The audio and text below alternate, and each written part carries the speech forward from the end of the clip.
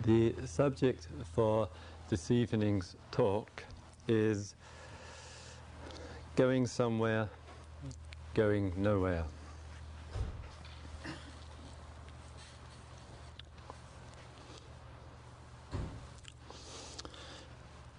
For some of us, we might say, to varying degrees, in our formative and impressionable years, earlier years, we adopted, perhaps rather easily and possibly unquestioningly, an idea, a socially agreeable idea, which was founded on certain kind of principles. And these principles including the view that through knowledge, education, through effort and striving, we would be able to succeed in a particular endeavour and therefore be worthwhile human beings, be able to show various degrees of success both to ourselves, to our peers and to others, and gain some kind of stature and position in the community, in the society. And what was required, and still is required of us, is the further accumulation of information, a strenuous commitment to striving and learning, the reaching of desirable goals, and a sustaining of that effort in that direction. In the accomplishment of particular desirable ends in our special field or fields, that accomplishment has frequently served as the raw material to extend the striving, to continue the pursuits for more, whatever form that more may take, and thus continue and sustain an idea, a concept that doing is what life is. Doing, striving, acquiring in various forms and ways really is what gives life purpose and meaning. And we could effectively say that in our identification with this particular ideology, we have become, to all intents and purposes, human strivings, human havings, human acquirings, human doings, and have forgotten that we are human beings. We see that this ideology is not an ideology which applies to all women and men and children on the earth, but one which is particularly accentuated in our society and culture. Therefore, we might say of this particular idea, it is something which is rooted and maintains the very fabric of the society which you and I live in. When we look at this, if you pick up some of the magazines which are appalling sources of disinformation, Time, Newsweek and other such things, you will see in there, in these magazines, the consequences of this striving. The striving in the business community is widespread stress, widespread anxiety, widespread fear, breakdowns. 1 in 3 men subjected to a heart attack before the age of 60. All this information is easily and freely available, even in such magazines. And in that, we see that this doing mode grips us, it fascinates us. We create heroes of success, of doing. We elevate them into the megastar status. We feel our life is rather boring and petty compared with their misery.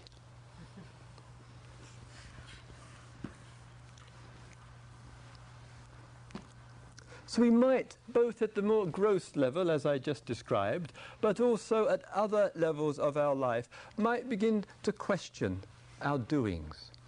What are we doing with our life?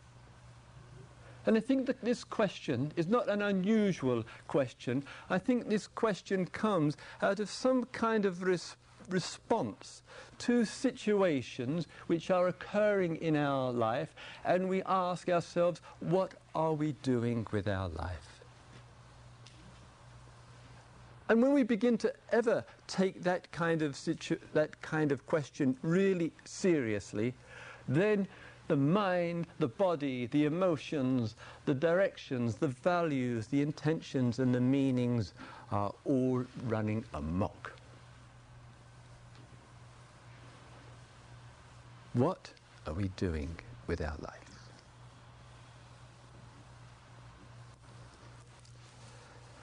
What we notice sometimes in our stopping and to reappraise our situation as human beings, that in that reappraisal we might experience, and possibly some of you are right in the midst of this process at the moment, we might experience a moment of pausing in which we begin to question the general kind of thrust.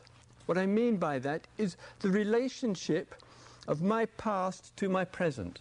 As one person said to me today in one of the small groups, it's exaggeration, but it's got a point. The person said, all my life I have spent it in, and then you just add your own word to it. And when one has that kind of response sometimes, and inside of oneself, that all my life I have spent, or I have spent in, what that immediately does, it immediately shows us what our life hasn't been spent in, what our life has missed, what it's overlooked. And then we're faced, sometimes almost in an agonizingly difficult position. My life has been spent and is being spent and may continue to be spent like this, and yet somehow or other, perhaps all this doing and striving is not what it's all about. Somewhere or other, I'm forgetting I'm a human being.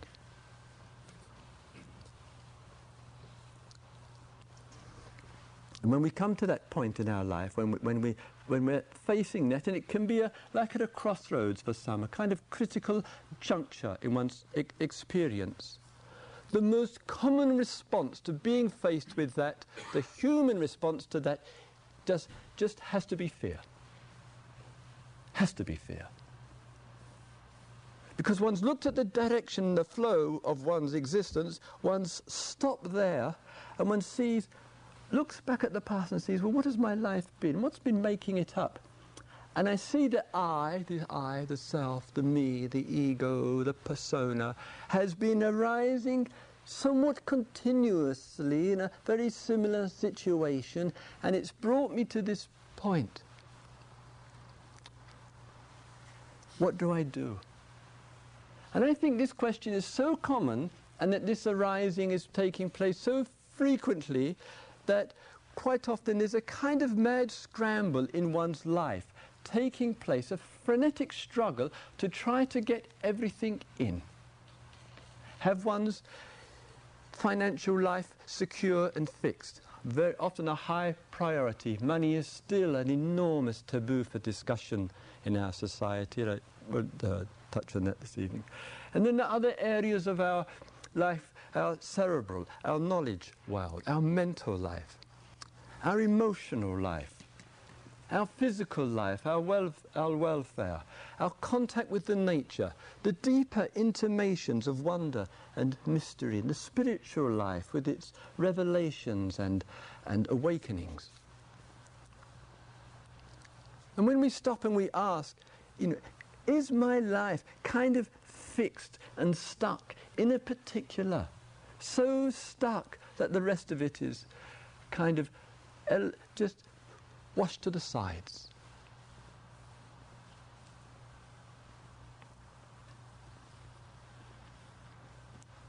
And sometimes not only do we begin to see that with ourselves, but we begin to see the consequences of this ambitiousness, this constant human striving, the unbearable consequences to our people and planet. When we begin to look at this mode, sometimes we might begin to change it. We might begin to work with it.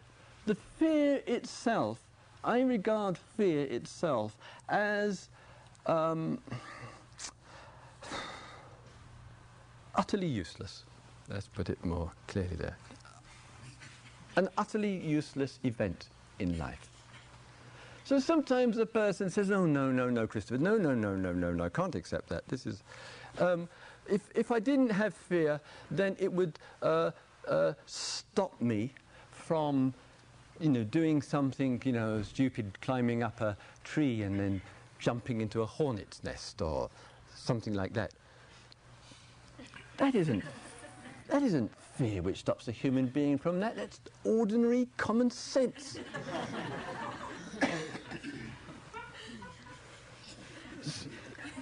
So sometimes we kind of rationalize the fears which we have. And I think in that what we're missing and being blind to here, that fear is a factor in the mind, feelings, emotions, memories, perceptions, images, as it were, locked and bound together.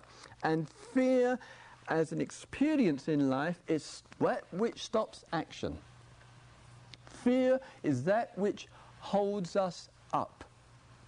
And I can't see any use for fear in life. Sometimes we need to stop. Sometimes we need not to act, certainly. But let it be out of observation, not out of a conditioned reaction called fear. So when we speak of liberation here, when we speak of awakening here, when we speak of wondrous freedom here, we're speaking of it in which fear has ceased to haunt us. So there's a situation. I've reached this juncture in my life. I want to make changes in it. What happens next? The very fear is the fear of something different. I still have the view that I want to go somewhere. All I know at the present is I don't want to go where I've been going because I already know it. Do you understand? I don't want to keep continuing the old because I know the old. I've been carrying it around the whole of my existence. So I want to go somewhere where that isn't. And that's new and that's different, and I'm afraid to go because the known appears more comfortable than the unknown. Better the devil you know, we say in England, than the one you don't know. Sometimes we say that in relationships, but anyway. So there's a fear, a concern about making a shift. Sometimes we can't make the shift of ourselves. The fear has got its grip. Yet human beings are remarkably susceptible and sometimes beautifully vulnerable to each other because one makes contact with those who are or have made such a shift in one's life, and somehow we get hopefully a little bit inspired, a little bit encouraged to make change, to look at what we're imprisoned to.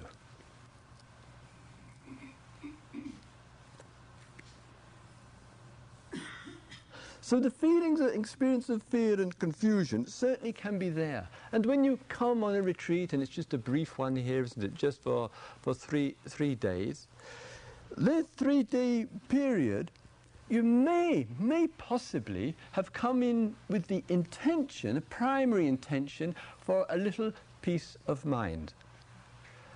I've bad news. If you have, you've probably come to the wrong place. This is a place of insight meditation. It's not TM meditation, 20 minutes in the morning, 20 minutes in the evening, recharge the batteries to go back into repeating history. It's a place for awareness. It's a place of mindfulness, of being a conscious human being and seeing what's actually happening. What are we doing with our life?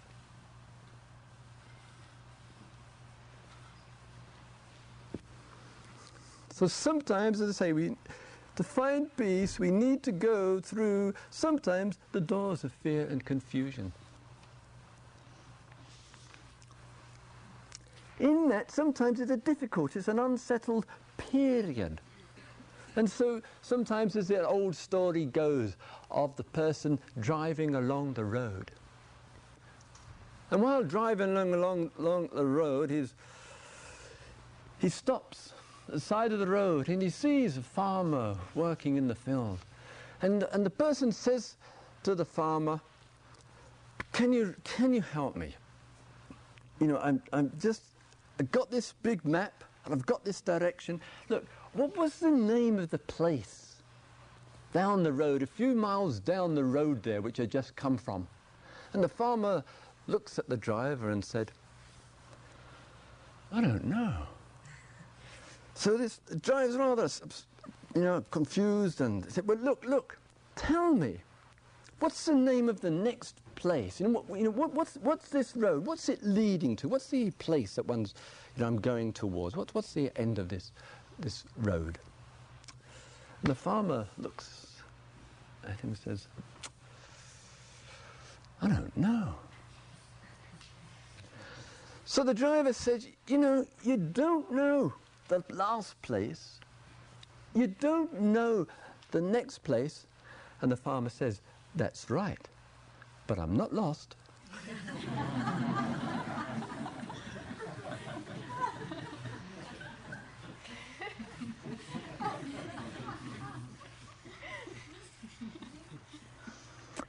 So, in our relationship to movement of life, and I said lying there.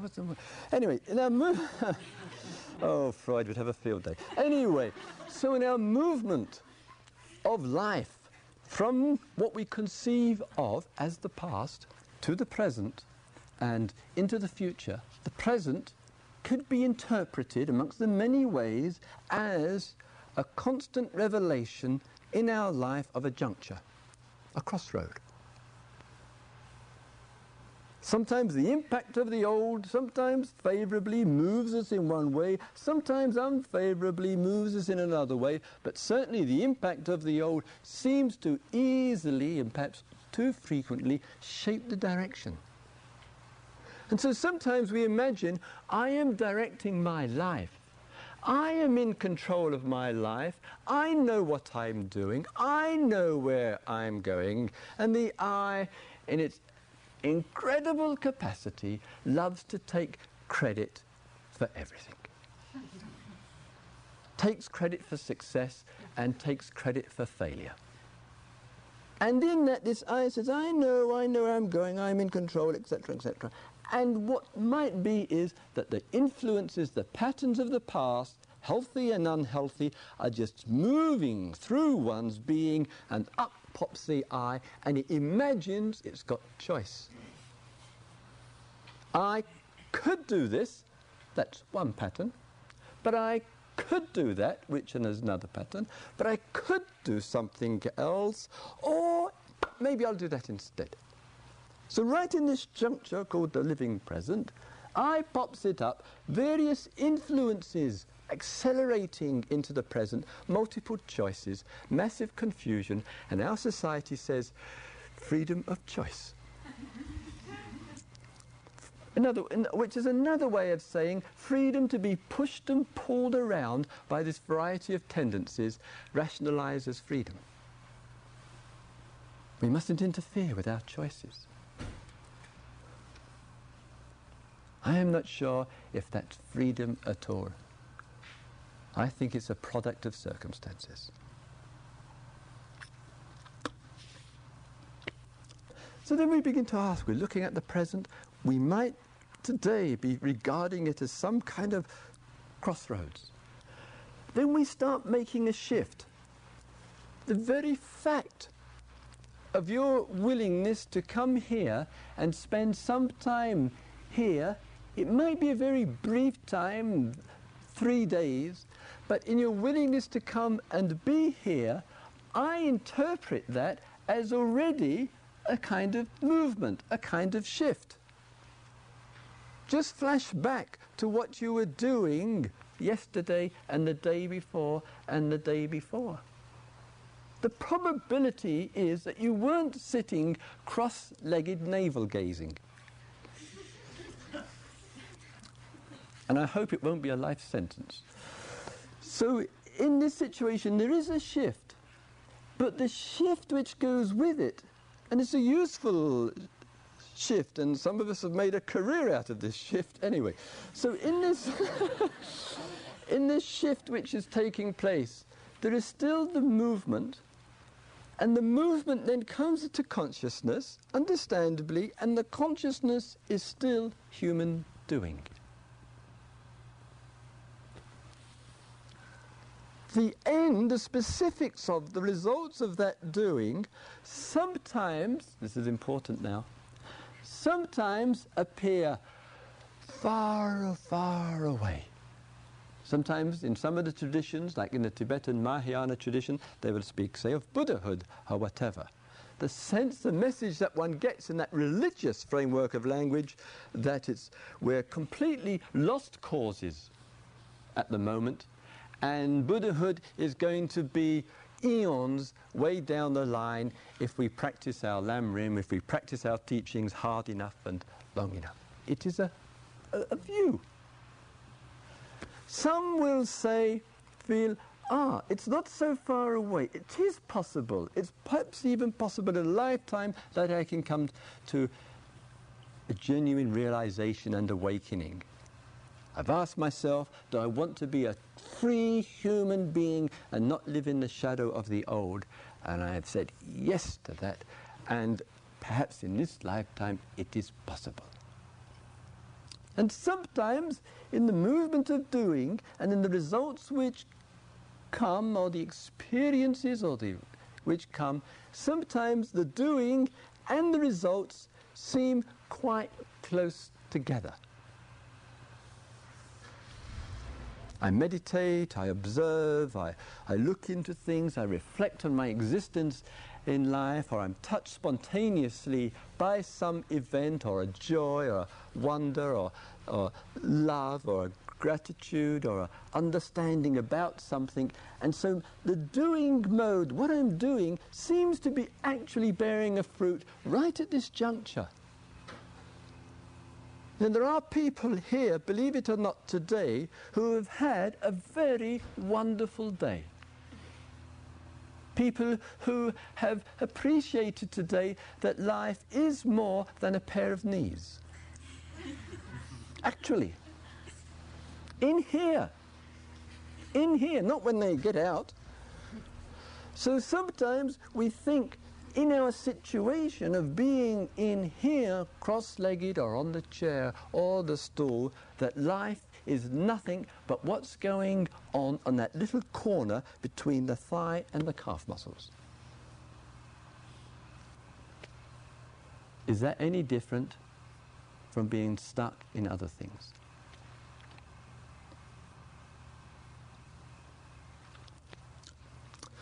So to say, what can and understandably takes place is sometimes there is a shift from the force of the pattern to a much more refined pattern, but it still reflects it, perhaps more subtly and valuably, in the form of doing.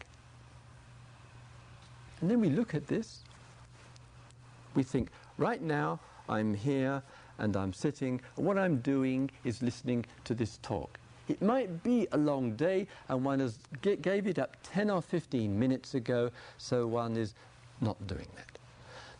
One says, now I have to go to do the walking. Now I should go back and do some sitting. So the very thought, the very concept around the activity, humanly enough, perpetuates the notion of human doing. Where's the being in all of this doing? So then we begin to question, and then we look at this a little bit more closely, a little bit more attentively. And when we begin to think about ourselves, and we begin to think about our life, we think about it in terms frequently of what I have done, what I am doing, and what I want to do in the future. And everybody else is talking. You can have a conversation with somebody in one of your local diners. Say, hello, how are you? What do you do? Oh, really? What I do is, oh, how long have you been doing that? Oh, interesting, etc. So within the fabric of the concept, this keeps repeating itself, repeating itself, repeating itself. And because we're impressionable human beings all through our life, we never get out of adolescence. Because we're so impressionable, we get impressed with people who do a lot. We envy them. Oh, they've done so much with their life. Have achieved so much, acquired so much, completed so much. So it's riddled, this doing, with wanting, jealousies, envies, dissatisfaction, more, fear, agitation. It's a hopscotch of frustration. And then we stop, just for a moment, just one moment in a whole life of doings. We just stop for a single moment and we say, my goodness me, my identity is bound up with my doing. Who I am is what I do. Is that how it is?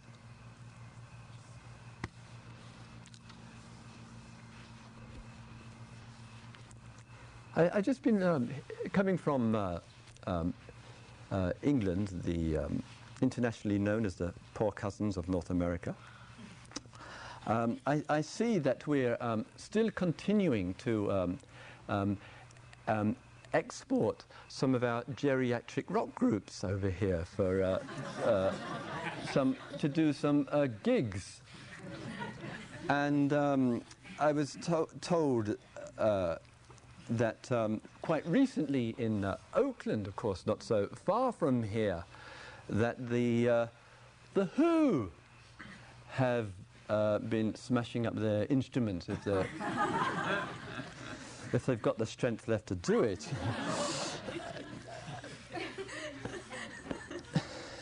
And I think one could dwell in a very contemplative and profoundly spiritual way on the Who.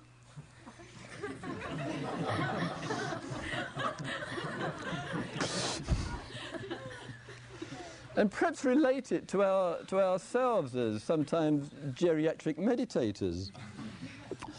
So there's this questioning of the I arising, identity, doing, striving and goals being very much tied up with that package, and it seems like there's actually no alternative to it. And this is when the fear can really get mobilized. Is there anything else but what I do? And when we begin to stop, and meditation is another word for stopping, what can be with us is that not doing seems so unfamiliar and uncertain that we'd rather cling to the idea in life of going somewhere and all that's entailed with that than the willingness to stop and ask, what about going nowhere? And just the allowance of such a question to the complement of going somewhere, of going nowhere, may trigger for some very unpleasant, uncomfortable, difficult sensations, because it's a revolutionary question to ask. Going nowhere.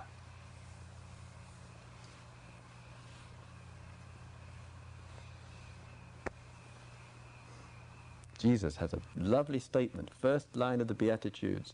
Blessed are the poor in spirit, not the rich in spirit, the poor in spirit, for theirs is the kingdom of God. That's the religious language saying the same thing. What does it mean, going nowhere? Really going nowhere. So we stop and we look into this, and we see that with the doing mode which takes place, with the formation of doing and the changes which might come from one form of doing to another, what is actually observed? What makes it fearful? What makes this change from the old to the new, and the new will become old, but to the old, what makes that fearful? Have you ever stopped to look into it?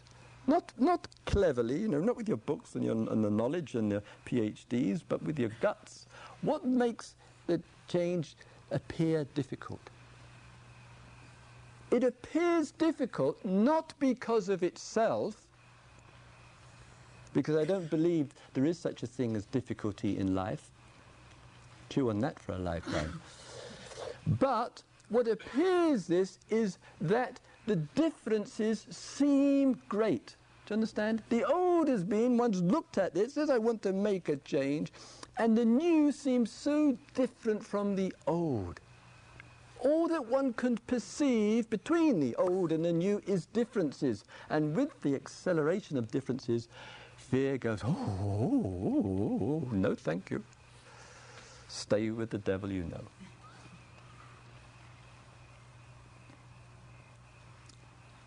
But I wonder if we were to allow ourselves to face that duality of this against that, this apparently versus that.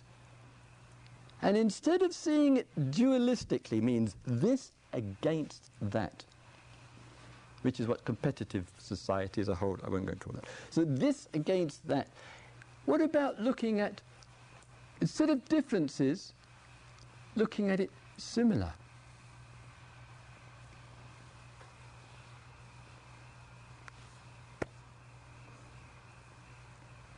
What might be the similar? What might be the link, the relationship, the mutual support, interdependency between what I know, the change I need to make, and the next step? And if we begin to look and link that up, fear hasn't got its grip. It can't hold us up unless we perceive major differences and we imagine that's the truth. Therefore, the whole concept of difficulty in life is nothing more than a concept of the way things are. Then we begin to explore. There's so much in these things to look into.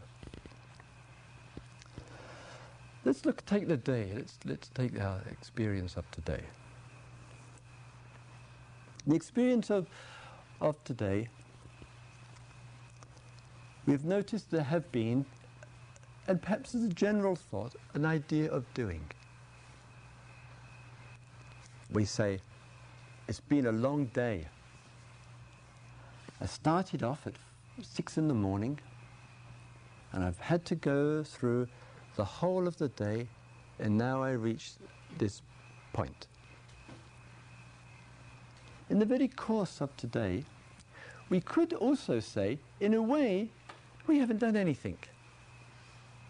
If you were to go home now, as you might be inclined to do after this talk, and somebody said, well, what did you do there? Wow. I might feel a little uncomfortable saying, well, I walked into one room and I sat on the floor and I got up and I walked in a courtyard, then I walked back, and the person might say to you, I knew you were odd. I mean, yes, I've always thought this. Because what one is communicating to that person in a way that one's had this day, this longest day of one's life, And we're always complaining that life goes by very quickly. Have you noticed? And then when it really goes slowly, it's a really long day, we're complaining the other way. It's never satisfied. Anyway, so one's had this day, and one could say, well, I haven't gone anywhere today.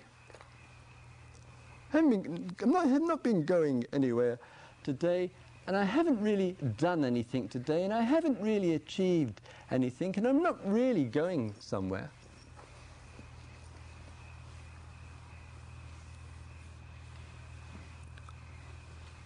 And I wonder, in the intimations of that, because, as I say, meditation can disturb, it can unsettle, but it can be a wonderful pointer as well, that perhaps for you and I, in our society, in our culture, and in our time of our life today, we might find it useful to liberate ourselves at least enough, to get a sense of we're not going anywhere really.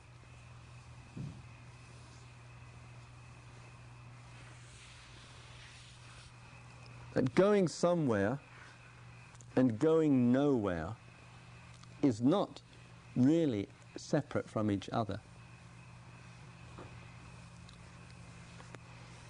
Where on earth can we go?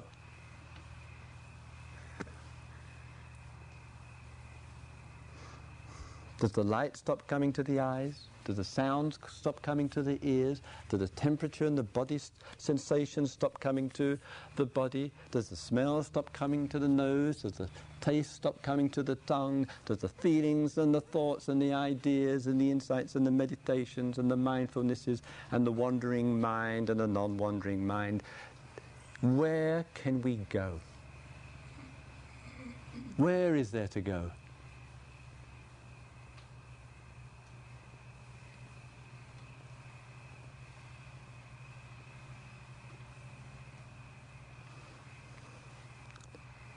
As I say, it is revolutionary. Revolutionary insofar as if we are focused on doing, there will be no peace in life. Please, please understand that. If we're focused on striving, there'll be no joy in life. If we're focused on getting what we want, there'll be no happiness and wonder in life. If we're obsessed with getting what we want, we will be eternally miserable.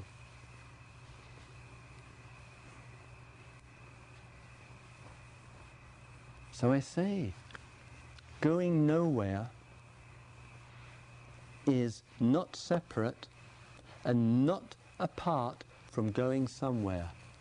I say that going nowhere is something to really look into, to really explore what that means, what can be revealed in that, what the wonder of that is. And if we bring going nowhere and give it the same sense, the same consideration, the same degree of interest as going somewhere, then I think awakening is right on our doorstep, right in our heart already. I'm not teaching a teaching of not doing anything in one's life. Those of you who know me will know that well enough in my various commitments and actions in life. I'm speaking of a teaching of revelation and liberation in which the differences between going somewhere and going nowhere are actually none but the same. Sharing the same everlasting nature.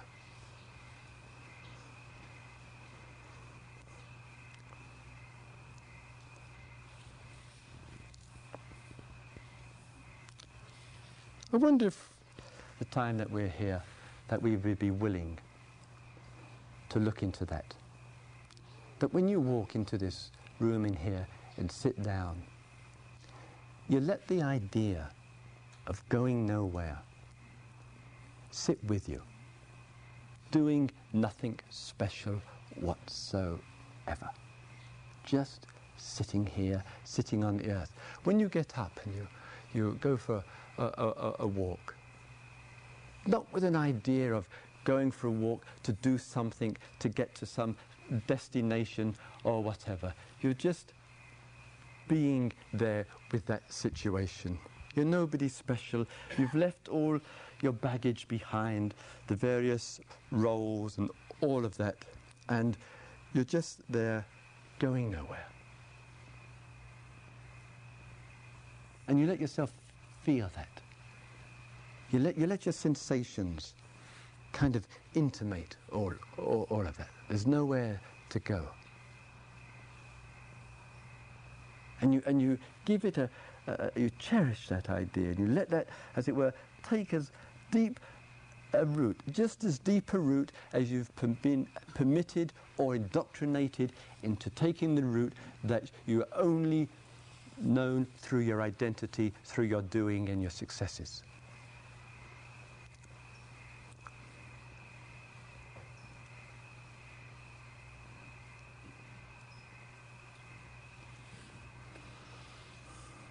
Then I say liberation is very close.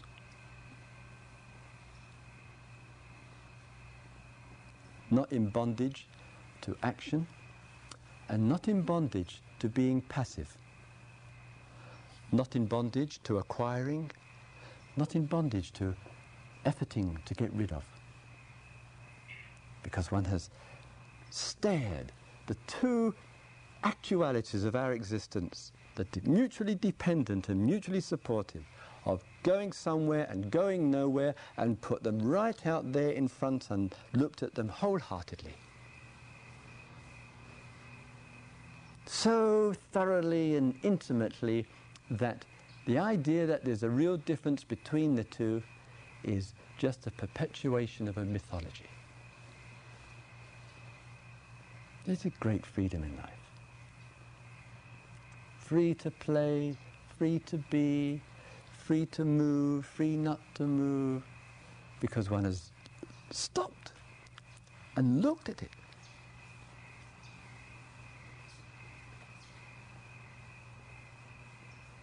And one hasn't just shifted the consumer goals into the spiritual goals and done the same thing and become a prisoner to it. Going nowhere matters beautifully and wonderfully.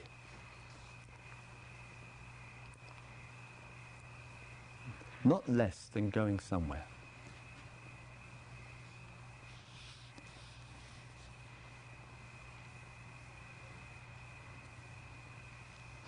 In the Zen tradition, they have a one-liner, and it's used widely in the Buddhist tradition, and many of you will know of it. And it says, if I remember the words precisely, it says, spring comes and green grass grows by itself. And quite often, those who have heard this one line have kind of, yes, it's very sweet, nod of approval. For this spring comes, green grass grows by itself. And sometimes, if I may say, when I'm writing to friends of mine, I write, spring comes and green grass doesn't grow by itself. What's that saying? So sometimes, when we say spring comes and green grass grows by itself, we think and we imagine in the form of, I can achieve this, I can do this, I have to do this, I have to do it by myself. And in a society of strong individualism, this I arises very constantly with this, I have to do. But is it that green grass grows by itself, or is it that really it doesn't? It needs the water and the air and the earth and the temperature and the support. It needs all of that for that to take place.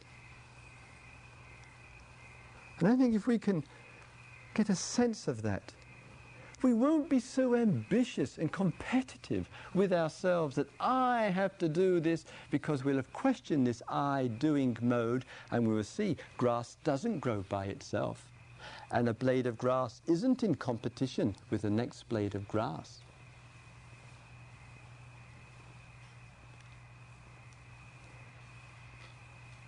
And that events happen together.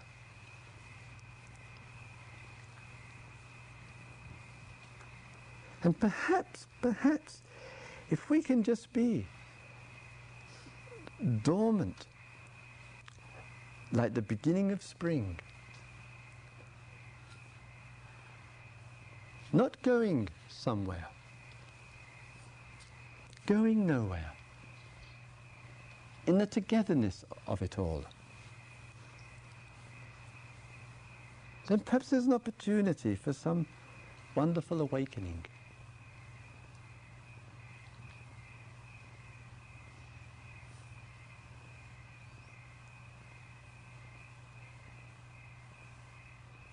So going somewhere, going nowhere.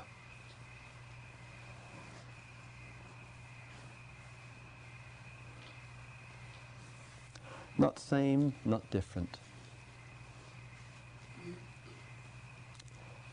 May all beings see into the nature of things. May all beings be liberated. May all beings abide with wonder.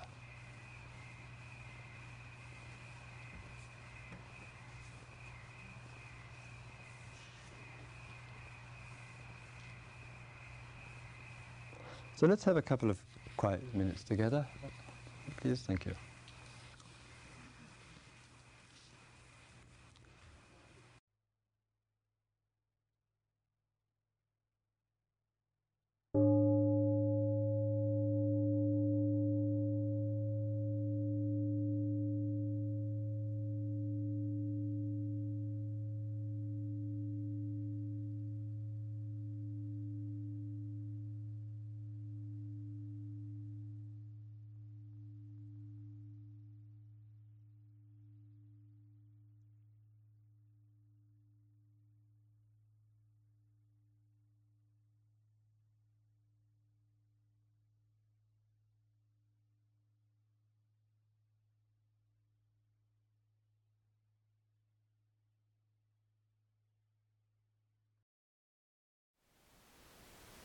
Thank you for listening.